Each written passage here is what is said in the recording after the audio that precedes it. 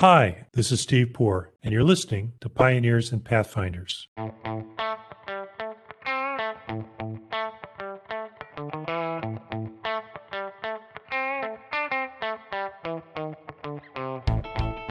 As we think about data, there are three types of it that are crucial to understanding law firm performance and why they are so difficult to leverage. We talk about that issue with our guest today, self-described sociologist of lawyers, Marcy Borgel-Schunk. She has a fascinating multidisciplinary background that she brings to her work with Tilt Institute, which offers analytics, leadership training and coaching, cultural assessments, and much more to help law firms transform their businesses. Initially intrigued by the question of why some firms perform better than others, Marcy has spun her skills in analytics, statistics, and data visualization into a fascinating body of work. She's a great example of how people from disciplines beyond law are changing the legal ecosphere. In addition to talking about the types of data that can be used to enhance the law firm performance, we also talked about how Marcy uses data to get firms to think differently about their market opportunities, their strategies, their talent pool, and more. We also covered the process she employs to help people understand how to connect the dots between data and the application of data. I hope you enjoy the conversation as much as I did. Hi, Marcy. How are you? I am doing well, Steve. How are you? I'm good. Thank you. Thank you so much for making the time today. It is my pleasure. Let's start by talking a little bit about your history. For the last 5 years since you founded the Tilt Institute, you've been working and driving a lot of change in the industry, but you didn't start as a lawyer. I You did not. started as a sociology major at Harvard. So how does a sociology major, and I know you sort of refer to yourself as a sociologist for lawyers, which I'm going to want to hear more about, but how does it come that a sociology major, a noble profession, becomes interested in the legal profession?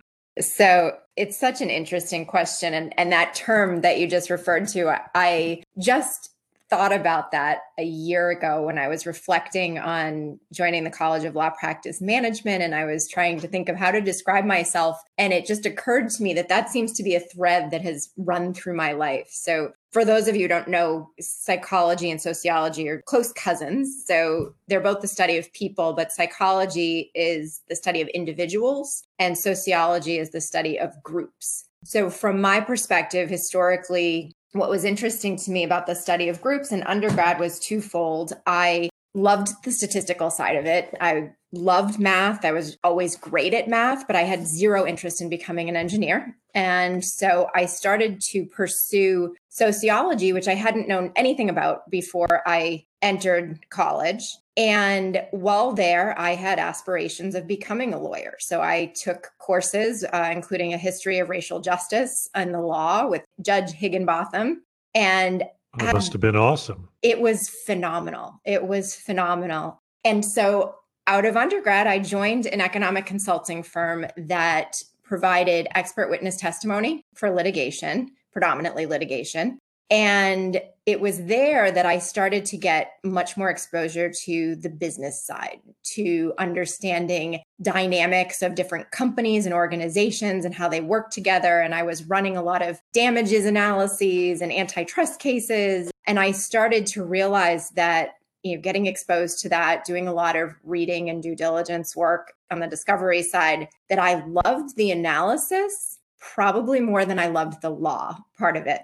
And so that was by happy accident, I guess, how I started to shift away from going back and thinking about law school and started to shift away from that and started to think about how do I parlay my interest in the analysis side into something else that I can be doing. And that's when I started to look into market research as a career opportunity and what that might look like. And it was a happy accident that I happened to find a company that had just entered the legal vertical and had a history in professional services generally. And when I joined the firm, it was temporary, right? It was 2001. I had just returned from Spain. I was interviewing in New York City. And unfortunately, it was, the fall and all of the job opportunities disappeared subsequent to September 11th.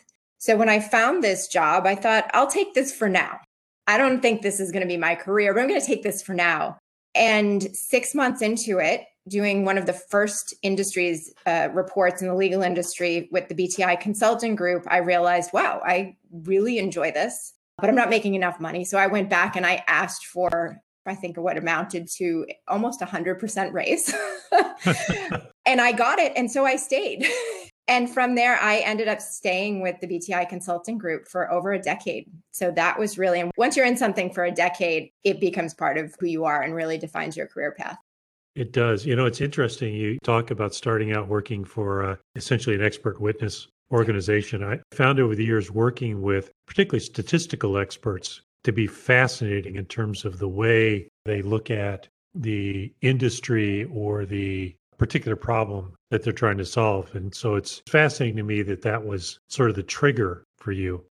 Very much so. And I loved working with the experts, to be honest. And in some ways, I find academics and lawyers to have some similarities in personality traits and in intelligence, of course. And that was one of the things that attracted me ultimately, I think, to working with the academics and then subsequently to working with lawyers.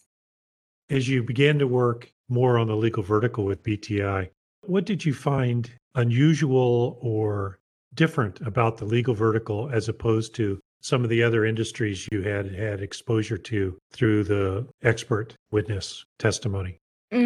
So, well, it's interesting. So when I was working at the economic consulting firm, I was most often exposed either to other lawyers who were hiring us or to the direct clients, which would typically be in deregulated industries. So telecommunications clients, oil and gas companies. And over the course of my work, I enjoyed working with the lawyers most, in part because they were constantly challenging and extraordinarily curious. And that, for me, was an appeal. You know, I don't especially enjoy presenting to people who are either not engaged or don't have the level of curiosity to be asking questions and pushing back. I like pushback. I don't know, maybe it's a masochistic streak, but there is something about the intellectual debate that fascinates me and that I feel that I learn from constantly. And so I enjoy that type of back and forth and being forced to constantly think through and then rethink and revisit to ensure that ultimately what we come up with, whether it's in market research or strategy development, or as in this case, the expert witness testimony, that it was as solid and well thought through as it could be. You did some data analytics work at Harvard, I presume. I remember doing work with a program called SPSS and some of those programs on the social sciences side. You do a lot of work in data now, and I presume you spend a lot of time also with the expert witness as well as BTI, learning the ins and outs of data analytics and data visualization and data manipulation, yeah? Yes, very much so. Then you went from BTI to what, LawVision? Yes. And that was a journey. It was interesting because at first, I was more about the statistics. I enjoyed using the analytics to understand the buyer behavior and how groups behaved differently. And over time, and I don't know if we go back far enough, I think BTI still does some of this, but now it's been pushed over. AmLaw does more of the industry analysis these days, and Jay who is amazing, as you know. I do know Jay. Yeah. So over time, I became increasingly intrigued by the question of why some firms performed better than others. And that ultimately drove me to start thinking and exploring it from the perspective of the firms themselves, right? After spending 10 years listening to what clients had to say about law firms, I was intrigued by seeing, okay, well, some firms are performing much better than others. And it's not simply based on what clients think of them. It's a big component, but it's not the only component. And so that was what spurred me to join LawVision. And at the time, I just happened to have a connection, somebody who introduced me to the strategy team there, which is the former Hildebrand strategy group. And I hit it off with them and had an opportunity to work with them for almost 4 years to really understand the strategy side and the law firm side. And that intrigued me. And the more I did that, the more I came to realize that it wasn't just about the strategy. So it's almost coming full circle for me, but it was about the people. And what more often than not I was seeing is if the strategy wasn't being executed, it wasn't necessarily because the strategy wasn't solid so much as it was very much linked to the culture and the leadership. And so I started to connect, what was a basic premise in leading change, except at that time I hadn't heard it yet, which is Kotter's concept of head and heart. You can have the best business case in the world, but if you can't connect with people on an emotional level, then they're going to be pretty much unlikely to get on board. Is that the path that led you to found the Tilt Institute? It is. It was very much about wanting to continue my journey and my path and continue to follow my passions. And there was also a practical element and a personal element to it for me as well, being analytical, like as I am. When I was considering the idea of leaving Law Vision, I looked at my travel in the past 18 months and looked specifically at what travel I was doing based on my own client work, what travel I was doing for other people's client work, and what travel I was doing for other reasons. At the time, I was on the board of Legal Marketing Association. And when it came down to it, it was only a third of my travel that was associated with my personal originations. And I had 2 small children at home and I was a single mom. And I said, well, that was my answer. I was perfectly happy to reduce my travel considerably to have more time at home. Fair enough. Tell me about the Tilt Institute. Tell me about the mission and the work y'all do. Of course. So when I started the Tilt Institute, it is now, and was then, very much about shifting perspectives and using data, information, research to get people to think differently about whether it's their market opportunity, their strategy, their talent pool. It could be virtually anything. But the idea was, how do we use intelligence and analytics, which doesn't always mean data. It could mean in-depth studies on culture or leadership. But how do we use research to inform what we're doing on a daily basis and ultimately improve the organization? So that is the mission of the Tilt Institute and the origin of the name, very much in terms of shifting perspective. So I want to spend some time talking about the data side and some of the challenges you find in the industry. But before we get there, this change of perspective point is interesting to me because lawyers are, as you know, a cantankerous breed and like to argue and like to find holes in facts and arguments, particularly when it's causing them to change their perspective. So before we talk specifically about data and how you manage it and find it and visualize it, how have you found that dynamic to be manageable? How do you deal with that change process? That's a great question. And it's interesting. So I think I have witnessed multiple times disagreements between partners in law firms. And more often than not, there's a whole lot of, in my experience, or based on what I've seen, or in my opinion, that comes into those conversations. And one of the fantastic things about coming in with a set of data and an analysis that truly digs into either financial performance or results of a culture survey or client feedback, you come back and this is no longer me, your consultant informing you what I think. This is me reporting back on what the data shows. And the ability to shift the angle on that a little bit and point to data as the source of information as opposed to an individual can be remarkably effective in lawyers are analytical people. And so they think analytically, they approach often their legal work analytically. So to put a strong, solid case with evidence in front of them can be a useful tool. Now, that doesn't mean they don't debate the evidence and question the evidence. And so over the years, you learn what you need to do in order to prepare for that. I remember when I was an analyst back in my economic consulting days, one of the things we used to do is prior to submitting any kind of testimony is we would sit in a room and we would, in essence, try to tear apart our analysis. And that exercise taught me so much about what it would be like to work with lawyers, because that is exactly what I think the initial gut reaction is to any type of information that's put in front of them that is contrary to their instinctual belief or understanding. So being prepared to handle those questions and to refute them with data, or to be reasonable and say, you know what, the data doesn't show one way or the other. Let's look again, or let's look deeper. So there are two components of this data analytics process. I think maybe there's more, but one is the actual underlying data and the analysis itself. And the second is the visualization and the presentation of the data, the presentation of it in a form the users can consume and make actionable decisions based on. Let's start with the presentation of the data, the visualization of the data. What have you found works for lawyers? And I presume you have sort of your own tricks and ways of presenting data that you found to be consumable. How have you managed that process, the presentation of data in a way that people can understand it and at least have reasonable arguments based on it?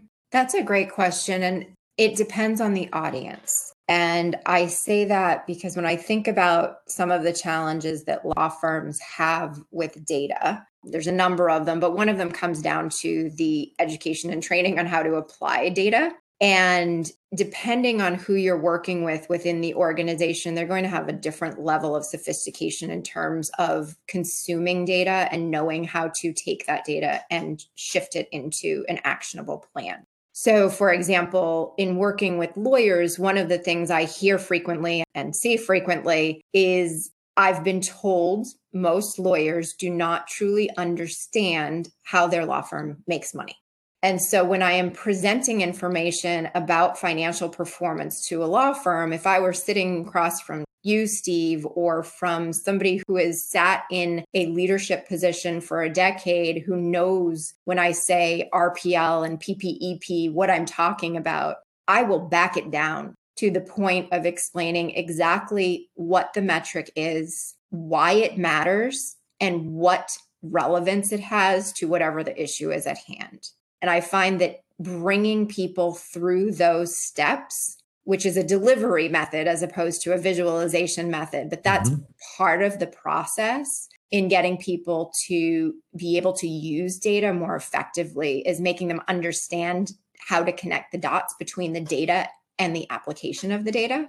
And from a visualization perspective, I think the one thing that is probably most useful, and there are all sorts of tools and techniques for simplifying charts and graphs and making it as easy as possible to read. But the one thing that is probably most useful is ensuring that somewhere on your slide or data visualization, there is a clear summary point. So you tell people in writing what you want them to get out of the chart. This depends on usage, right? And what type of context. But for the most part, if you're using this to influence somebody's behavior, then tell them what it is in the data that you want them to see. That's a great point. Okay, let's take a step back. Now let's talk about the data itself. You talk about challenges law firms have in terms of assembling data, gathering it, data hygiene. Tell me the types of data that's most relevant to the projects you work on and what challenges you face in getting clean information to be able to analyze and manipulate. Sure, it's all challenging. I know it is. So I guess I put data into 3 different buckets, and 2 of these buckets apply to what I do on a regular basis, and one I think is distinct but also important to mention. So the first 2 would be the client and market information. So understanding your client base and the markets that you're serving as a firm. That could be your brand profile, that could be your market awareness. So you can include both external and internal data on that side.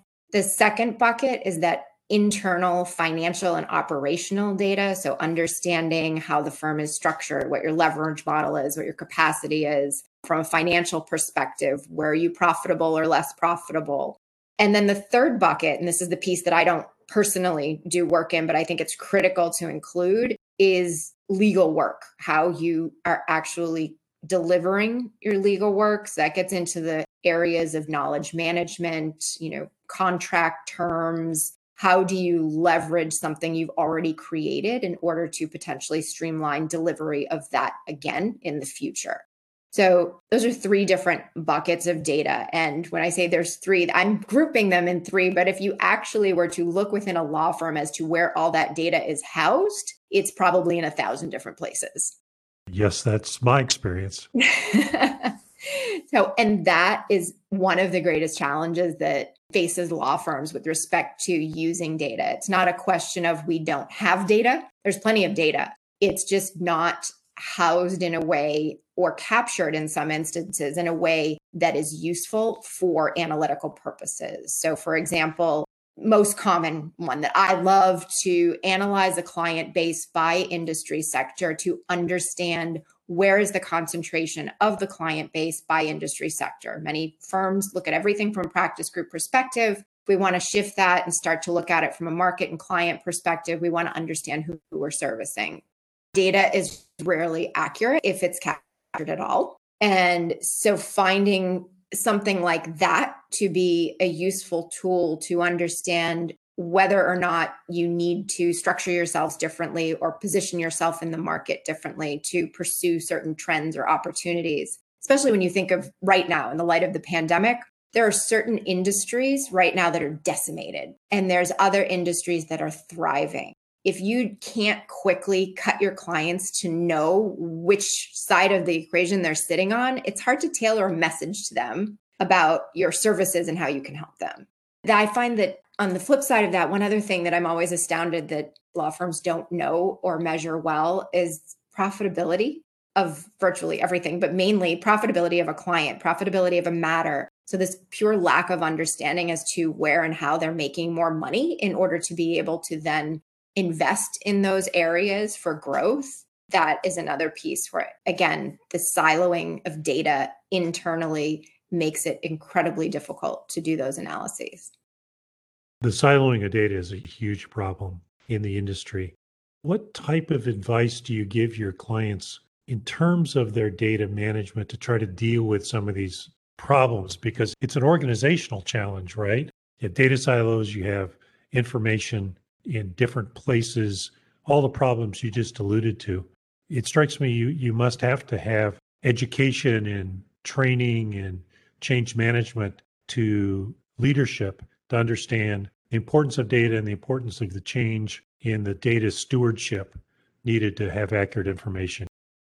Exactly. That is 100% right. So the siloed data is a component, the education and training on understanding the importance and value of data, why it matters. And then, as you indicated, how do you lead change in such a way that you get people to care about the data? And operationally, you mentioned data stewardship. That's a place where if you don't have a data strategy and you don't have somebody who is ultimately accountable for maintaining the quality and integrity of that data, it won't happen. And so it is very simple. It's like anything else. You can't leave it up to every single individual at the firm to make a judgment call as to when data is important and how to enter it in a certain way. There has to be somebody who's ultimately responsible and accountable for that. And then I would say there's one other component in terms of thinking of law firms and their use of data. So there's the data capture and siloed nature of it itself. There's the leadership and education component. And then there's also just pure analytical capabilities. I have often stood up in a room where I'm doing a presentation on competitive intelligence, and I've asked law firms, how many analysts do you have at your firm?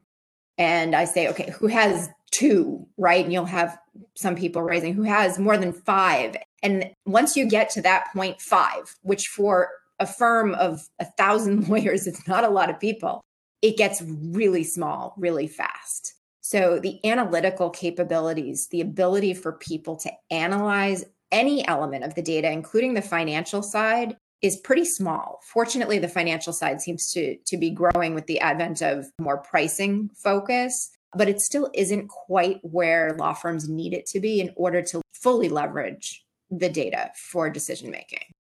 No, absolutely. Let me sort of riff off this a little bit, but change it from the focus on data, because I know you do other things as well. You've talked about the need for, I think I'm stealing your words, to dramatically reform law firm leadership. Tell me what you mean by that and how does one go about doing that?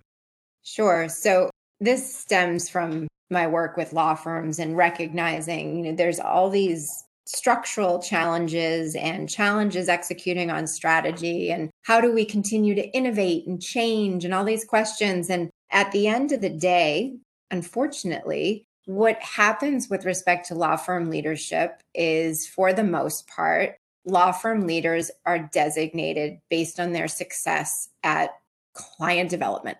So lawyers who are successful rainmakers are more often than not highly influential, highly respected, and therefore put into positions of leadership, which has absolutely nothing to do with whether or not they're a good leader, whether or not they can be effective, whether or not they're great at managing people. There is virtually no correlation between an ability to sell and an ability to lead. And so when we look at leadership in law firms, I think there's several different aspects that will help leadership expand, grow, improve. One is simply going to be preparation, training, education, right? So making efforts and investments so that we have better equipped people coming into leadership roles. The second is bifurcating the role of leader versus manager. I think historically, practice group leaders are, in many firms, glorified managers. They are responsible for P&L. They're looking at capacity and operations. They are not necessarily being designated with leading the charge in terms of driving a strategic vision. And then the third piece would really be the allied professionals piece, right? The business professionals, and bringing them into the fold so that they can take on more elements and aspects of leadership. There's a generational component to this as well, I presume. What's the role of law firms in terms of preparing people coming into the industry to begin to think differently about this challenge that you're describing, the leadership, the differentiation between leadership and management, the working with allied professionals? Is this predominantly a law firm challenge, or is it something that law schools ought to be focused on as well? That's always interesting. So I do believe the industry has changed enough at this point in such a way that, you go back 25, 30 years, the competitive dynamics were simply different. Law firms were able to bill hours, clients were less directly involved. They didn't have, quite honestly, as much power and influence over the decisions and the way that they worked with law firms than they do today. And as law firms have increased in size and complexity, and the market has shifted in such a way that it's more competitive, and even sitting here right now, we're sitting on the precipice of deregulation, which will make it even more competitive. All of those compound to say that it's not just about the legal skills anymore. It is just as much, if not more, about the ability to cultivate clients, right, which includes both client service and business development, and the ability to be good at the business side. So how well are you managing your practice? How well are you managing those around you? How well are you able to leverage information into growth opportunities across the firm? How well are you able to use professionals at the firm to advance your goals? All of those are becoming increasingly important, and related and under that umbrella is going to also be the development of other people. And those are things that, to my understanding, I never went to law school, but as I understand it, those are not taught in law school even today, or we're just starting to see inklings of bits and pieces here and there. No, that's right. And I know you also generally advise law firms on strategy. All of those drivers that you just talked about are certainly very different now than they were even 10 years ago. Mm-hmm. And how do law firm leaders begin to navigate these multiple options and challenges in the workforce as you're competing against law companies and the big four? And you're right, you got Utah and Arizona and Washington out there thinking about differently about how to regulate the industry. And you've got all the dynamics you just talked about.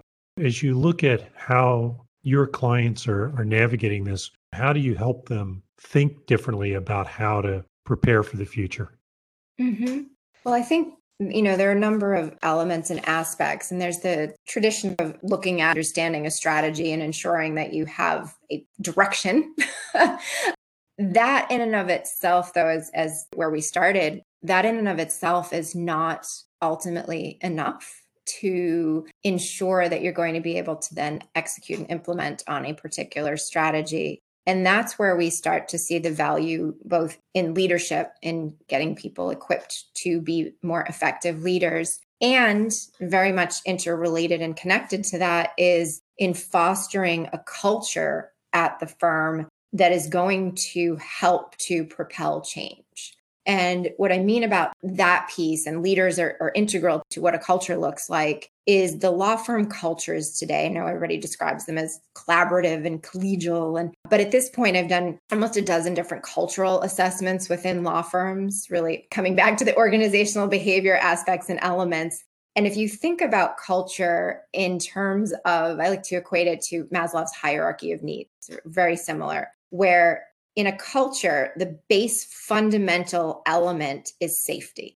If people do not feel safe, ultimately they won't be able to self-actualize or continue to prosper within their role. And then above safety, and this is, I'm pulling now from Culture Code because I find it to be by Daniel Coyle. I find it to be one of the most accessible books and pieces of research on culture, but there's many others out there. So the first layer being safety, the second layer is the vulnerability or ability to fail. You allow for failure. And then only from there do you get to the established purpose, which is when we start to talk about not necessarily strategy, although that can factor into it, but more the core values elements. But that safety component within law firms is an area that I think the industry overall struggles with. And it struggles with it for a multitude of reasons, some of which are purely structural, right? The partnership structure, the way we promote people, how we measure in terms of billable hours, all of that creates this little microcosm where it's not always easy for individuals within the firm to feel that they are being rewarded for the right things or incentivized in the right way and for the right behaviors. And so that's what leads us to a situation where, as an industry, we don't perform very well when it comes to diversity and inclusion. We have incredibly high rates of depression and alcoholism and suicide, sadly. And the industry balks constantly about, I don't understand why, we can't innovate. Why can't we do anything differently? Well, people don't necessarily feel safe in the organization, and we tend to have perfectionist cultures that don't allow anybody to ever make a mistake. So if you can't make a mistake, you really probably can't advance or evolve too quickly. And that all creates just this challenge, I think, for law firms. And I have found that that's part of the reason that I have leaned over and started to focus on the leadership piece, because I truly believe that if we have more effective leaders, that the culture will follow along, right? If we can teach leaders to be better, to be more effective, to be more self-aware, to be more empathetic, then that will help drive decisions that will create safer environments, that will create situations where people feel valued for something beyond the number of hours that they can work. That's such a fascinating point that, you do talk about innovation, but if you're not prepared, if you don't feel safe, if you don't feel like you can make a mistake, how can you accept the risk of innovating and doing something differently that you're not 100% sure is going to work? Mm-hmm. That's a great point. Before we wrap up, and I know we've sort of gone over our time a little bit, I could keep this conversation going forever. We continue to navigate through uncertain waters as it relates to a variety of factors, but certainly the pandemic is uppermost on people's mind. What lessons are law firms having to learn as they try to deal with this shifting virus and this shifting impact it has on the way we deliver our services, relate to one another, conduct our business? What changes are we going to see coming out of this? So I can tell you what I'd like to see come out of this. I'll take that. It all depends. I think there are a few elements, and I have repeated this refrain many times at this point. One is the idea that I believe law firms generally will benefit from being more disciplined and intentional with respect to their decision making and how they're developing people and how they're cultivating culture. And what I mean by that is I think historically there has been a haphazard approach to, If we walk into each other in the hallway, then I will engage with you. Or if you are working in the same office as I am, then I will dedicate time to help you develop as an individual. That's an incredibly happenstance approach to professional development. And what we learned in the pandemic is, as people went all remote, now that's gone. And the only way we are going to be able to continue to develop people, although there are those that want to simply force everybody back to the office so they can go back to that method. What's flawed in that method is the inclusion piece, right? Because people tend to cultivate and foster those who are similar to them. That is just psychology, it's human nature. And so inclusion can be an element that is not working in an environment where you're taking this happenstance approach. And you're going to also see flexibility will become increasingly important to this generation coming back into the office. And that flexibility is going to require firms to learn how to conduct development through a remote environment, which inevitably means they're going to have to plan it. So it has to be an intentional effort. The other, I guess, change from the pandemic that I am more positive and hopeful about is the humanity element. I think that having gone through this crisis together and having everybody placed into, or displaced, maybe a better term, it forced people to interact with one another on a more human level, to literally through Zoom see each other's homes and children and pets, and to learn about sides of people that we may have been working with either within our firm or on our clients. We may have been working with them for years, but never knew certain elements or aspects of their lives. Being able to embrace that humanity and embrace people holistically and authentically, that's something that is a positive, I think, that's come out of the pandemic. And I would love to see that remain part of the industry. I hope so, because I agree 100% that connection with people is not what anybody thought was going to happen 20 months ago, but it's hopefully something good that's come out of this stuff. Yes.